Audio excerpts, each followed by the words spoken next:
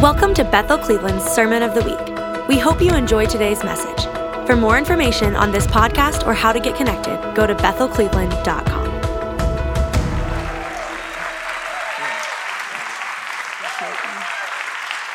Thank you so much. Woo. Wow, I feel the presence of the Lord Jesus. And there's nothing more beautiful or powerful. I want to say it again, there's nothing more beautiful or powerful than the presence of God. And the presence of God is none other than the third person of the Trinity, the Holy Spirit. And He's been given to us as a gift so that everything that we are called to do, everything that we will face, will bow, every impossibility will fall because of His glorious power at work in us, upon us, and around us. There's not one aspect of the Christian life that you are called to live out without being empowered by the Spirit of God.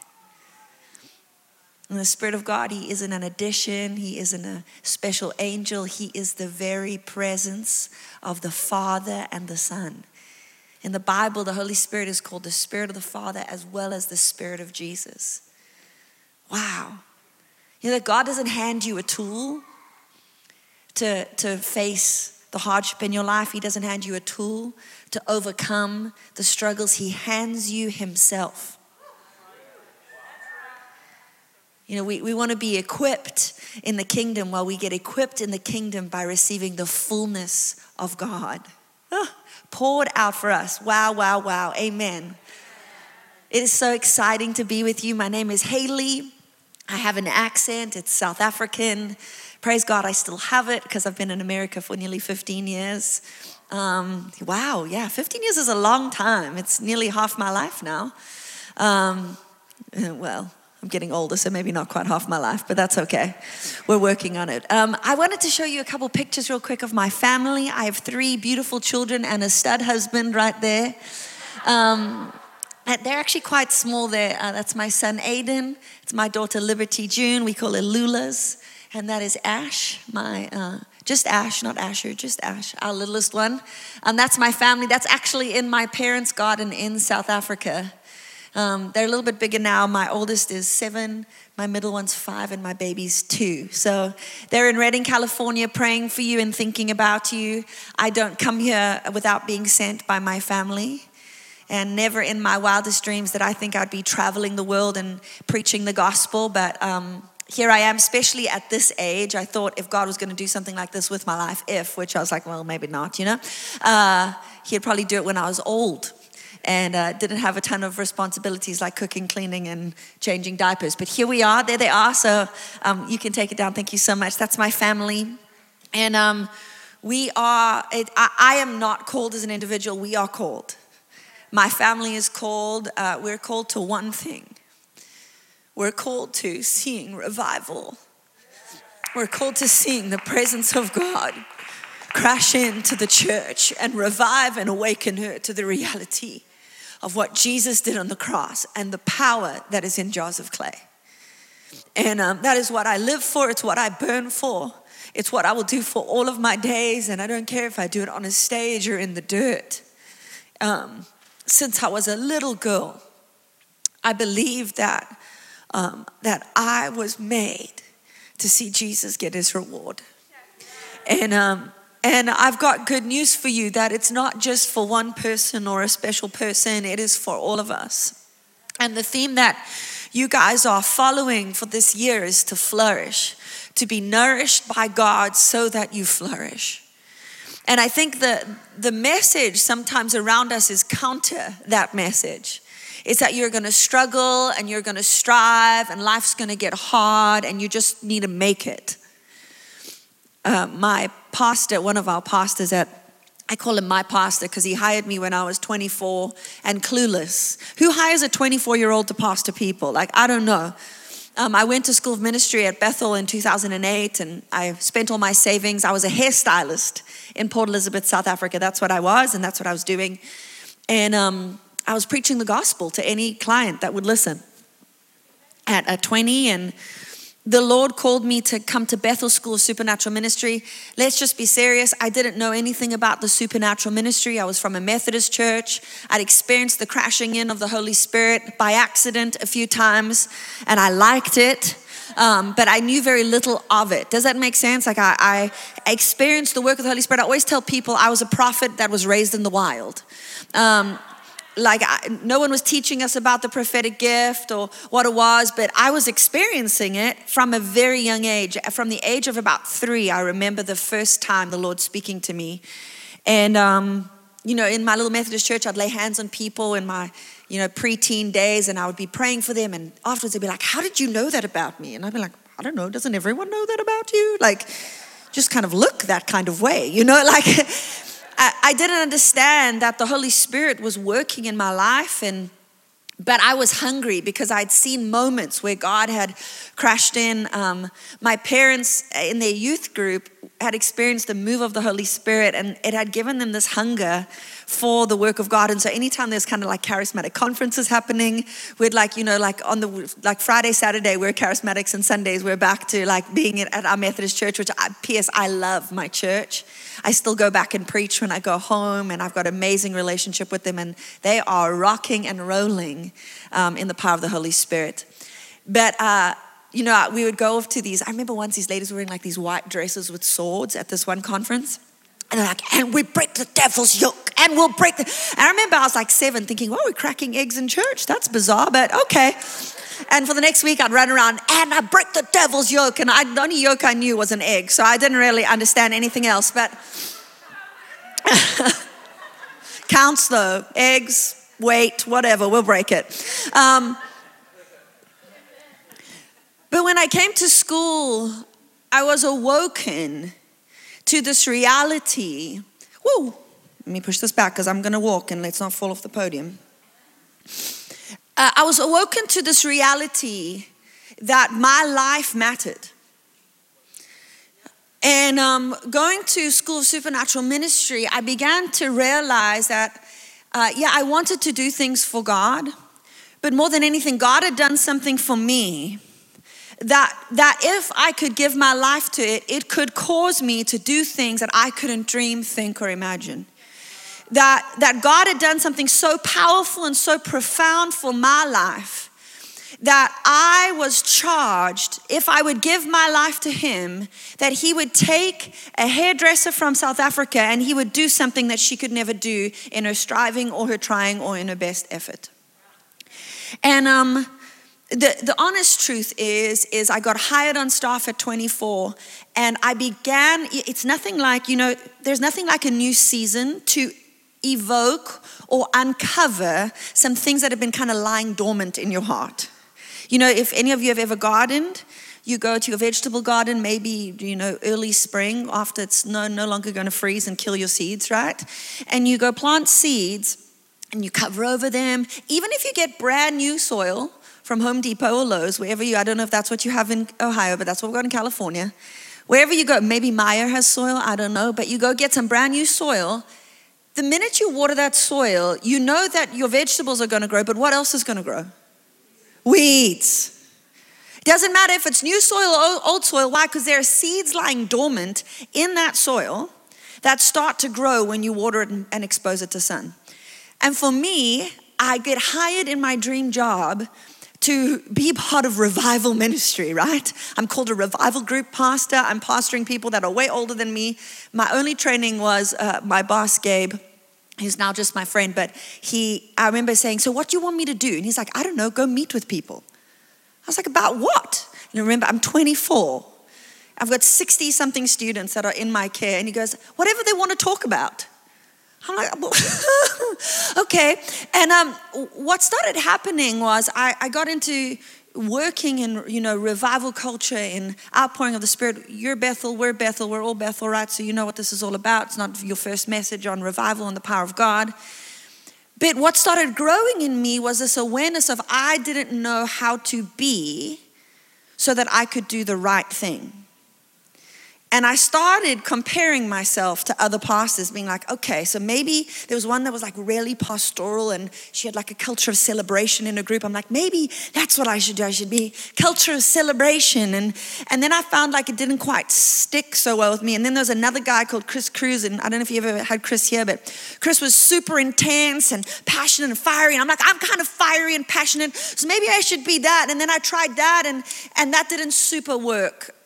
And I was like, maybe I'm a mix of both. And through this journey of growing, I began to realize how much I was relying on my own strength to accomplish the work of God in my life. And in January of 2020, I had a life-changing, and I'll talk about it a little bit more tonight, and a vision that I had, but I had a life-changing encounter with the Holy Spirit. Too many people use the word life-changing or radical nowadays, so it sounds kind of normal. But I celebrate January 14th of 2020 like it's my birthday with the Lord, because it changed everything for me. It was the day that the Lord dealt with the fear of man in my life. And for 6 weeks, I shook violently. And when I say violently, I mean violently. Dee Dee is sitting over there. She can tell you, I sweat through all of my clothes for 6 weeks. Because of how much power of God was flowing through my body. I couldn't talk. Anytime people asked me what was happening, I would just weep. I canceled all of my meetings for the first time in pastoring people, and I'd started pastoring in 2011, so it was the first time in 9 years. I canceled days of meetings simply because I had one option, and was to yield to what God was doing in me.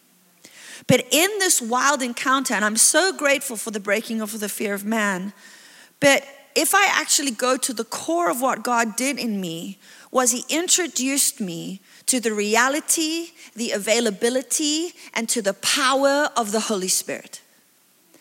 And I became, obsessed is maybe a strong word, but it probably feels like a real word, absolutely consumed with pursuing who the person of the Holy Spirit is and what He does for us.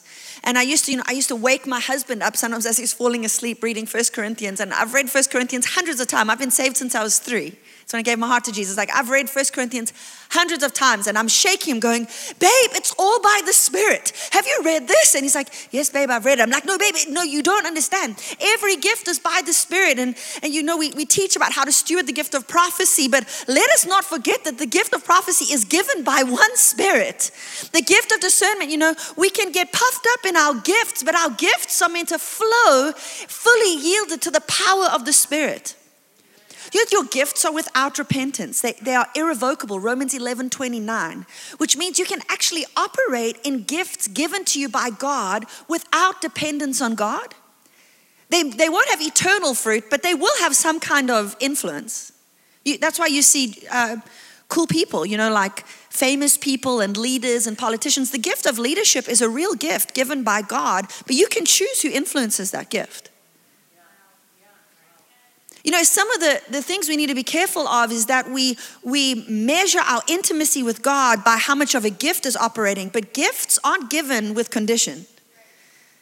If I give Jay a PS5 for Christmas, but I say, okay, but you got to play it on Wednesday, Fridays, and Sundays at 4 p.m. and then at 2 a.m. I need you to be playing that PS5, and this is the only game you can play. What kind of gift is that?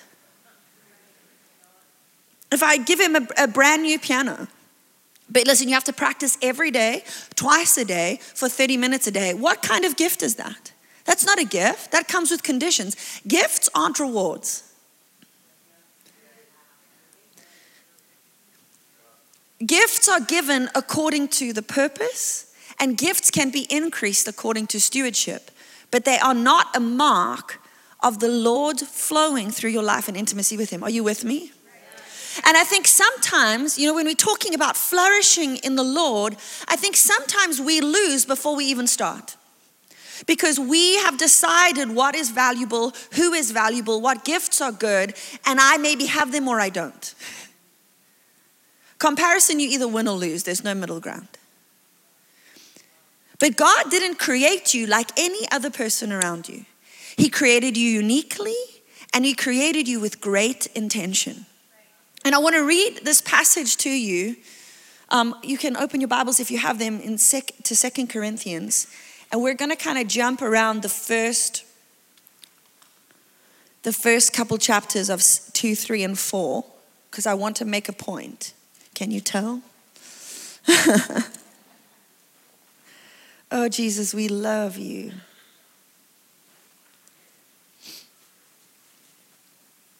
Oh, thanks, God.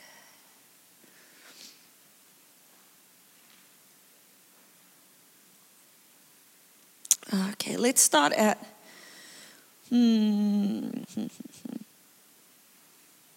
verse 15. I can feel if I just stop and give too much affection to the Lord, I'm out. So I'm trying to stay with it for just a little bit. Oh, before I go there are two wonderful humans on the front named Amy and Jonah. Would you stand up and wave for them, please? Amy and Jonah are third years in our School of Supernatural Ministry. And they are serving me for this year and traveling with me. And so they're here when ministry time comes. They'll be moving around the room. They are the most wonderful, joy-filled, servant-hearted, powerful humans, and they're such a gift to me, and they just come to serve and to serve the church. When I walked in, their smiles and just being in the bride of Christ outside of the church that we are, just the delight that they take in connecting with the body is just so beautiful, and really the mark of great ministry, that we love people. If we love God, we're going to love people, and so they're here to serve with me. Anyway, okay, so 2 Corinthians 2, verse 15. Let's start at verse 14, actually. It's a lovely entrance. But thanks be to God who always leads us in triumph in Christ and manifests through us the sweet aroma of the knowledge of him in every place. For we are a fragrance of Christ to God amongst those being saved and amongst those who are perishing. To the one, an aroma from death to death, to the other, aroma from life to life. And who is adequate for these things? We're going to pause there. So here it's saying that your life in Christ and Christ in you is a sweet aroma to God and an aroma to the saved and the unsaved. Okay, just follow on with me. So then chapter 3, verse 1. Are we beginning to commend ourselves again, or do we need some letters of commendation to you or from you? You are our letter, written in our hearts, known and read by all men, being manifested that you are a letter of Christ, cared for us, written not with ink, but with the Spirit of the living God, not on tablets of stone, but on the tablets of human hearts. Such confidence we have through Christ towards you. Not that we are adequate in ourselves to consider anything as coming from ourselves, but our adequacy is from God, who also made us adequate as servants of a new covenant, not of the letter, but of the Spirit. For the letter kills, but the Spirit gives life. Thank you, God, for your word. Okay, now we're going to keep going. You staying with me? Sometimes the Bible should be read in big chunks. And I know that you guys have been talking about the power of the Word of God. I don't want us to separate the power of the Spirit from the power of the Word. The power of the Spirit and the power of the Word go hand in hand. Bill Johnson says that the only book where the author shows up when you read it is the Bible. Often we think to grieve the Spirit is to quench His flow, which is true. When we quench the Spirit or we reject His work in our life, we grieve and quench Him. But we also can quench the flow and the activity of the Spirit when we do not recognize that He is the one who uttered the words in this book. The revelatory word of God and the Logos word of God, the Logos word, which is the written word of God, and the revelatory, which is the Rhema word of God, are not separate. They are found in one who is the Word, who became flesh and dwelt among us, and they do not contradict one another. Hebrews 4:12, the Word of God is living and active, sharper than a two-edged sword, separating soul from spirit, joint from marrow. If you want to discern where God is and where your soul is, just go let the Word read you while you read it. The Spirit of God is living and active upon the Word and upon our lives, and there is no separation. Amen. Okay, we keep going. I get excited. You know, a lot of people, I had an encounter that changed my life, and that encounter made me fall in love with the Word of God. That encounter made me so hungry to know God. I became hungry for the letters He wrote me so that I could understand His nature. Every single part, every single verse, every single chapter has a revelation of the nature of who God is. Often we read the Word trying to find out who we are, but the Word first and foremost reveals who God is. And as we reveal who God is, we find out who we are. For we are made in His image. Do you know why so many people want to do personality tests? Because they don't know themselves. Because they didn't make themselves. You know that you don't actually know you that well? You are discovering you each day. And there's a new part that pops out sometimes. You're like, wow, what was that? Kind of wish that didn't come out of me. Nothing like marriage to make something pop out of you that you don't want to see. Marriage, children, challenges. Yeah, real, right? Because you weren't made, you weren't created by yourself. You were fashioned and designed with intention. Woo-wee. Okay, let's keep going. Okay, chapter 3, verse 10. For indeed, what had glory in this case has no glory because of the glory that surpasses it. For if that which fades, so we're talking about the glory of the law of Moses right now, which fades away. For if that which fades away was with glory, much more that which remains is in glory. Therefore, having such a deep hope, we use great boldness in our speech, and are not like Moses, who put a veil over his face so that the sons of Israel would not look intently at the end of what was fading away. But their minds were hardened, for until this very day, at the reading of the old covenant, the same veil remains unlifted because it is removed in Christ. And then, I'm just sorry, just before time, verse 17, now where the Spirit of the Lord is, there is liberty. But we all with unveiled faces, beholding as a mirror the glory of the Lord, are being transformed into the same image from glory to glory, just as from the Lord, the Spirit.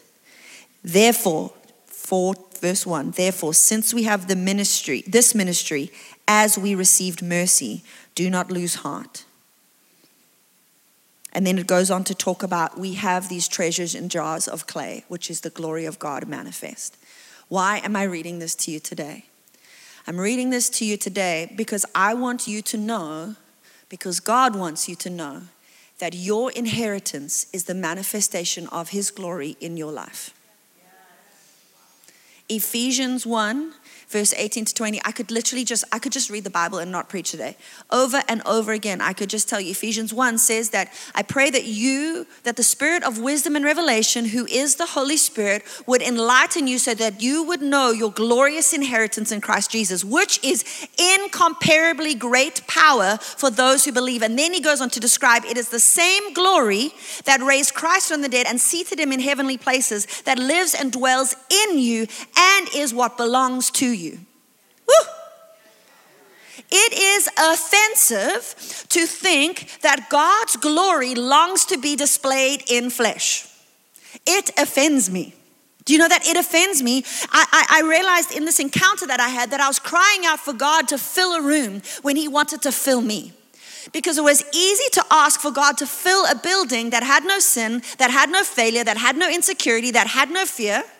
That it was for myself to believe that the Spirit of God, the omniscient one, the holy, the glorious, the righteous, the all-powerful, the creator of heaven and earth, the beginning and the end, the Alpha and Omega, the healer, the Messiah, the victory, the hope, the one who is faith, would want to live in me.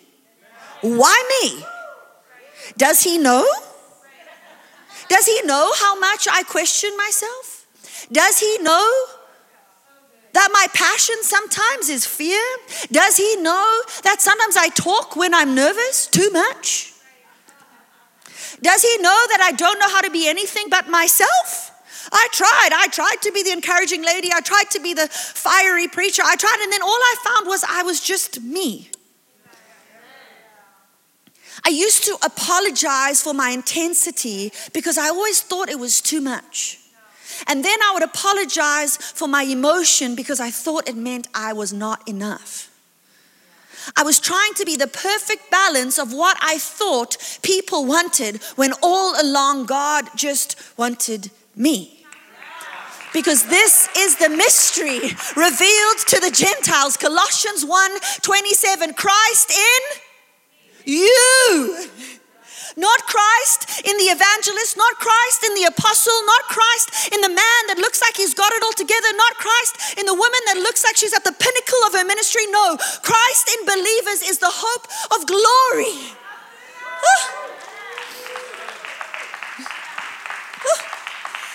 It is the most undoing, frustrating revelation that I cannot receive through knowledge. I have to receive it by the Spirit. Man-made religion will make sense to man, but a God-breathed faith will have to be apprehended by His Spirit.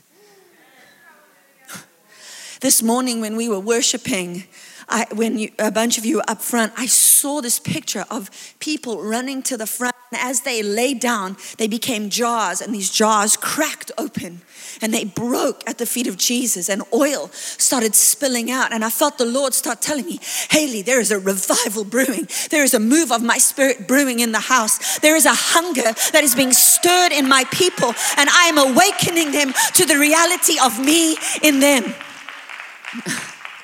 The greatest thing I ever discovered was that I am not enough.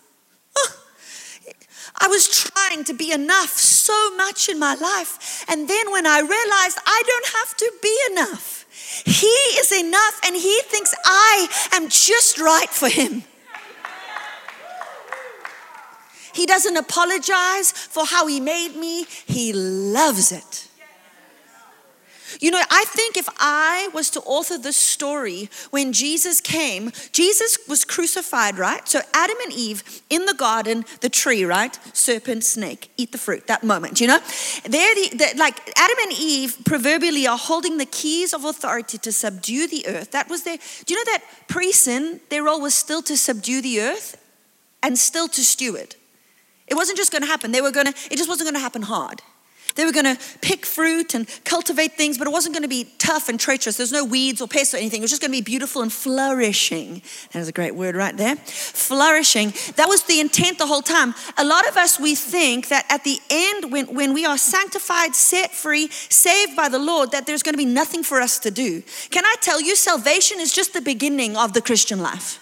Salvation is the inception of the new creation that is now called to do what He was called to do all along, which is to subdue the earth and reveal the glory and the intention of God to a world that needs to know that there is a kingdom available now and there is a kingdom coming. That there is a king on the throne. He has ascended and He is seated high above it all. And here we are, hidden in Him right now as we sit in this place. Woo. And anyway, so in this moment in the garden, Adam and Eve carrying the keys of authority, the moment with the fruit part, you know that part where we all kind of went downhill from there? They handed the keys of authority back to the enemy. And the old covenant is full of what happens when God and people are disconnected and the enemy has a right to reign. But Jesus, in His death, He descends down into the pit and He grabs hold of the keys back from the enemy, because He has now broken the power of sin as a pure sacrifice. Now, if I wrote that story, if I was Jesus holding those keys, I would have been like, peace out, churchies. I'm done. I don't know what to do with you. You failed again. You missed me. My friends, they betrayed me. They couldn't even stand by my side. They denied me. Listen, guys, this is a bit too tough. I'm going to take these keys back to the Father. We're going to let you guys do your thing. A little judges moment right now. We'll just have judges happen right here. You guys can finish, and we'll just come up with a new creation. And then no. Jesus hands the keys of authority, back to the very people that crucified Him. Why? Because it was redemption for all. And He says, now anyone in Christ has all authority. All authority has been given to you. Go and make disciples of all nations. I'm going to end with this and we're going to pray. Is the keys player in the house? Praise God. Hello. What's your name, sir? Joseph, thank you for serving. You're a gift. Your guys' worship team is such a gift. It is a treat to have such skilled musicians, but most of all, laid down lovers of Jesus serving you. Thank you for serving us, worship team. I want to end with this. I've got so much more I want to say. I'm back tonight. I had an amazing third year. He's a spiritual son of mine. Come in, he was frustrated. And he was trying not to be frustrated because he didn't want to look prideful, but he was frustrated. And I said, buddy, you got to risk sounding a little prideful, knowing that I don't think you're a prideful man. But you got to be honest. If you're going to let leaders shape your life, you got to at least tell them what you're thinking.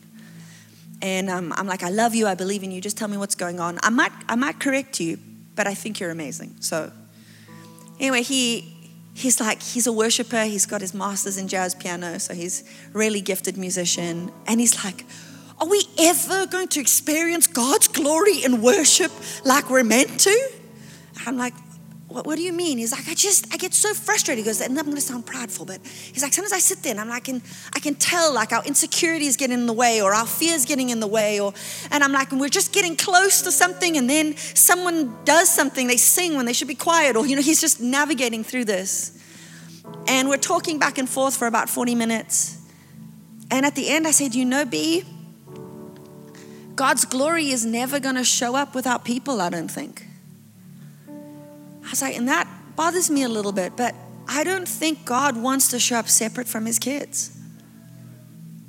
God wrote a story, and it's not the story we wrote. You see, it's not about us getting God into our story. It's about us getting into God's story. Our stories are full of where we lack. They're full of striving. They're full of trying. But in God's story, his Spirit is there as our seal of our inheritance. The Holy Spirit, the beauty of God, is the glory of God.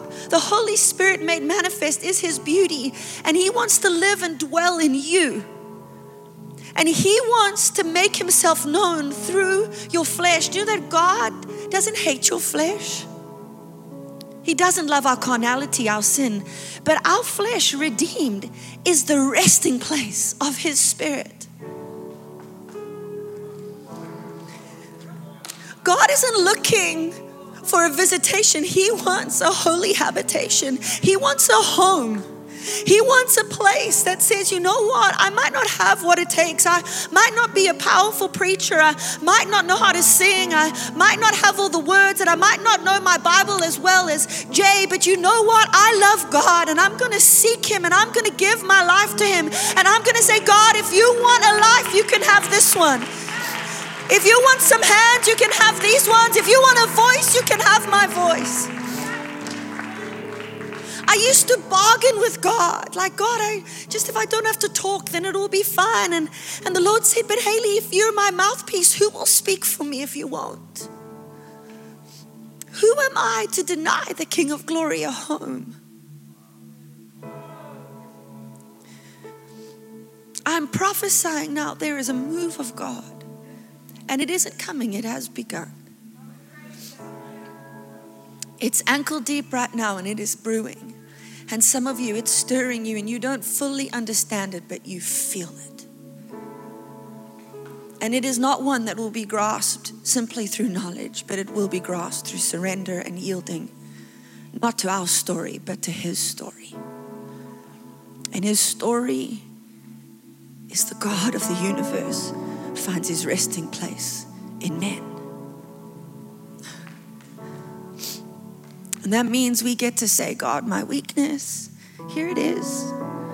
I don't know how to do this stuff. And he goes, your weakness is the resting place of my power. Because our weakness doesn't know how to fight. Our strength is sometimes the most challenging place for God to move, because our strength knows how to exert itself, but our weakness does not. But we don't have to wait to get to the end of our rope. We can surrender now. And we can surrender because his Spirit is available, and his Spirit knows yieldedness. The move of the Trinity is so beautiful. It is like a beautiful yielded dance. Son yielding to Father, and Spirit to the Son. And each work in full union and communion, empowering the work that has been orchestrated by God. If you don't know how to surrender, Ask the Holy Spirit to help you. If you don't have faith today, I've got great news for you. The Holy Spirit gives the gift of faith. If you don't have hope in yourself, I've got better news for you. There is a God that hopes in you. He made no mistakes when He chose the color of your hair, the shape of your eyes, the size of your personality, or your quirky sense of humor. He doesn't push it aside waiting for you to become better. He invites you as you are and said, come to me, all who are weary and heavy burdened, and I will give you rest. Come and wait upon me, and I will lift you up on eagle's wings.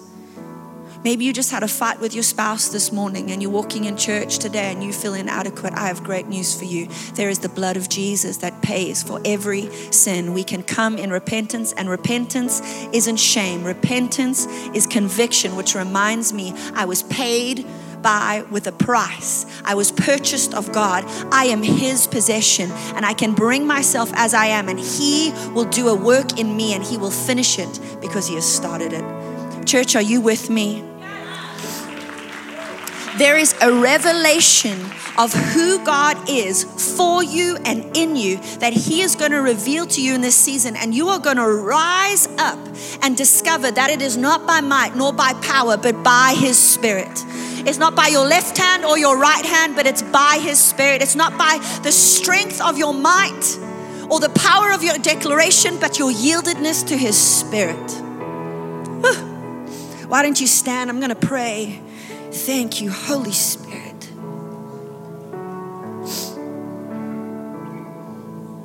Thank you, Jesus.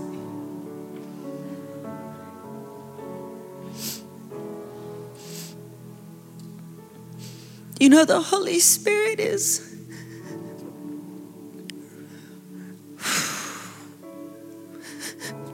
He's really sensitive to our invitation.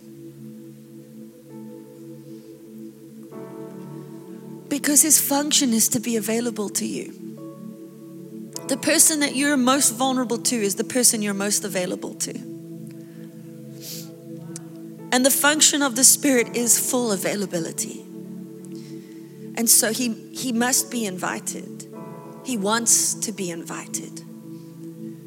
So if you're willing to put your hands out in front of you or on your heart or whatever feels like an invitation, and if you're uncomfortable, that's okay. You just do what feels okay. But make a step forward today towards the Holy Spirit. I do. And will you pray the prayer of come, Holy Spirit? Say it out loud with me. Say, come, Holy Spirit. Say it again. Come, Holy Spirit. Come, Holy Spirit. Come, Holy Spirit. Spirit of the living God, would you fall afresh? Spirit of the living God, we open the gates of our lives and we say, King of glory, come in. Who is this King of glory? The Lord God strong and mighty. The Lord God mighty in battle. Holy Spirit, we invite your oil, we invite your fire, we invite your wind, and we say, come and do what only you can do. Jesus, precious Son of God, we receive the fullness of your blood and what you purchased, and we step in today to the truth that we have received your Spirit.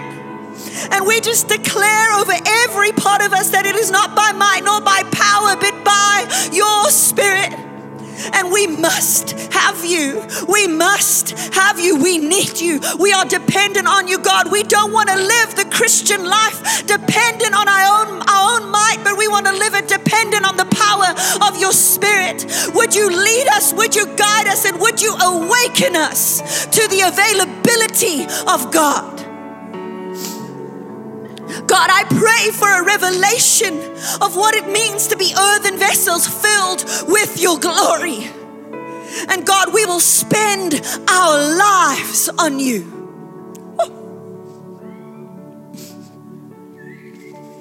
Right now, I tell fear and insecurity and pride to bow at the name of Jesus. Jesus, you are a liar and not a good friend. And we say, no longer will we live in disconnection. Holy Spirit, fill every area of our lives with your love, with your power, and with your strength.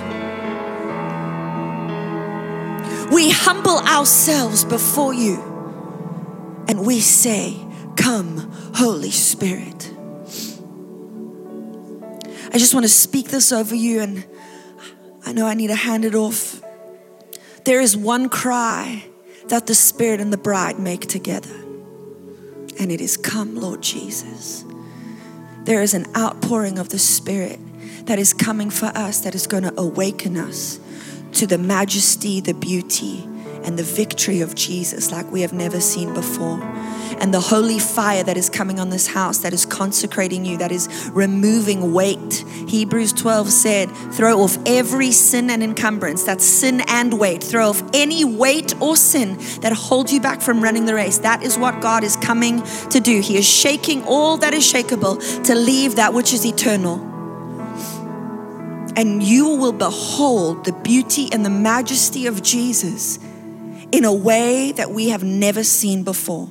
It is coming. There is a wave of the Spirit that is going to usher the bride in to the cry of, come, Lord Jesus, and we are going to behold him. And so, Holy Spirit, we say yes. We welcome you, Spirit of God. We cannot and will not do it on our own. We need you. Heal our marriages, heal our homes, heal our hearts. Whew. Ooh, heal the trauma, heal the doubt. Bring forth in this body faith and hunger that could only be marked by a move of your Spirit, God. In Jesus' name. Thank you for listening to our Sermon of the Week. You can help us reach others by investing today at bethelcleveland.com/give.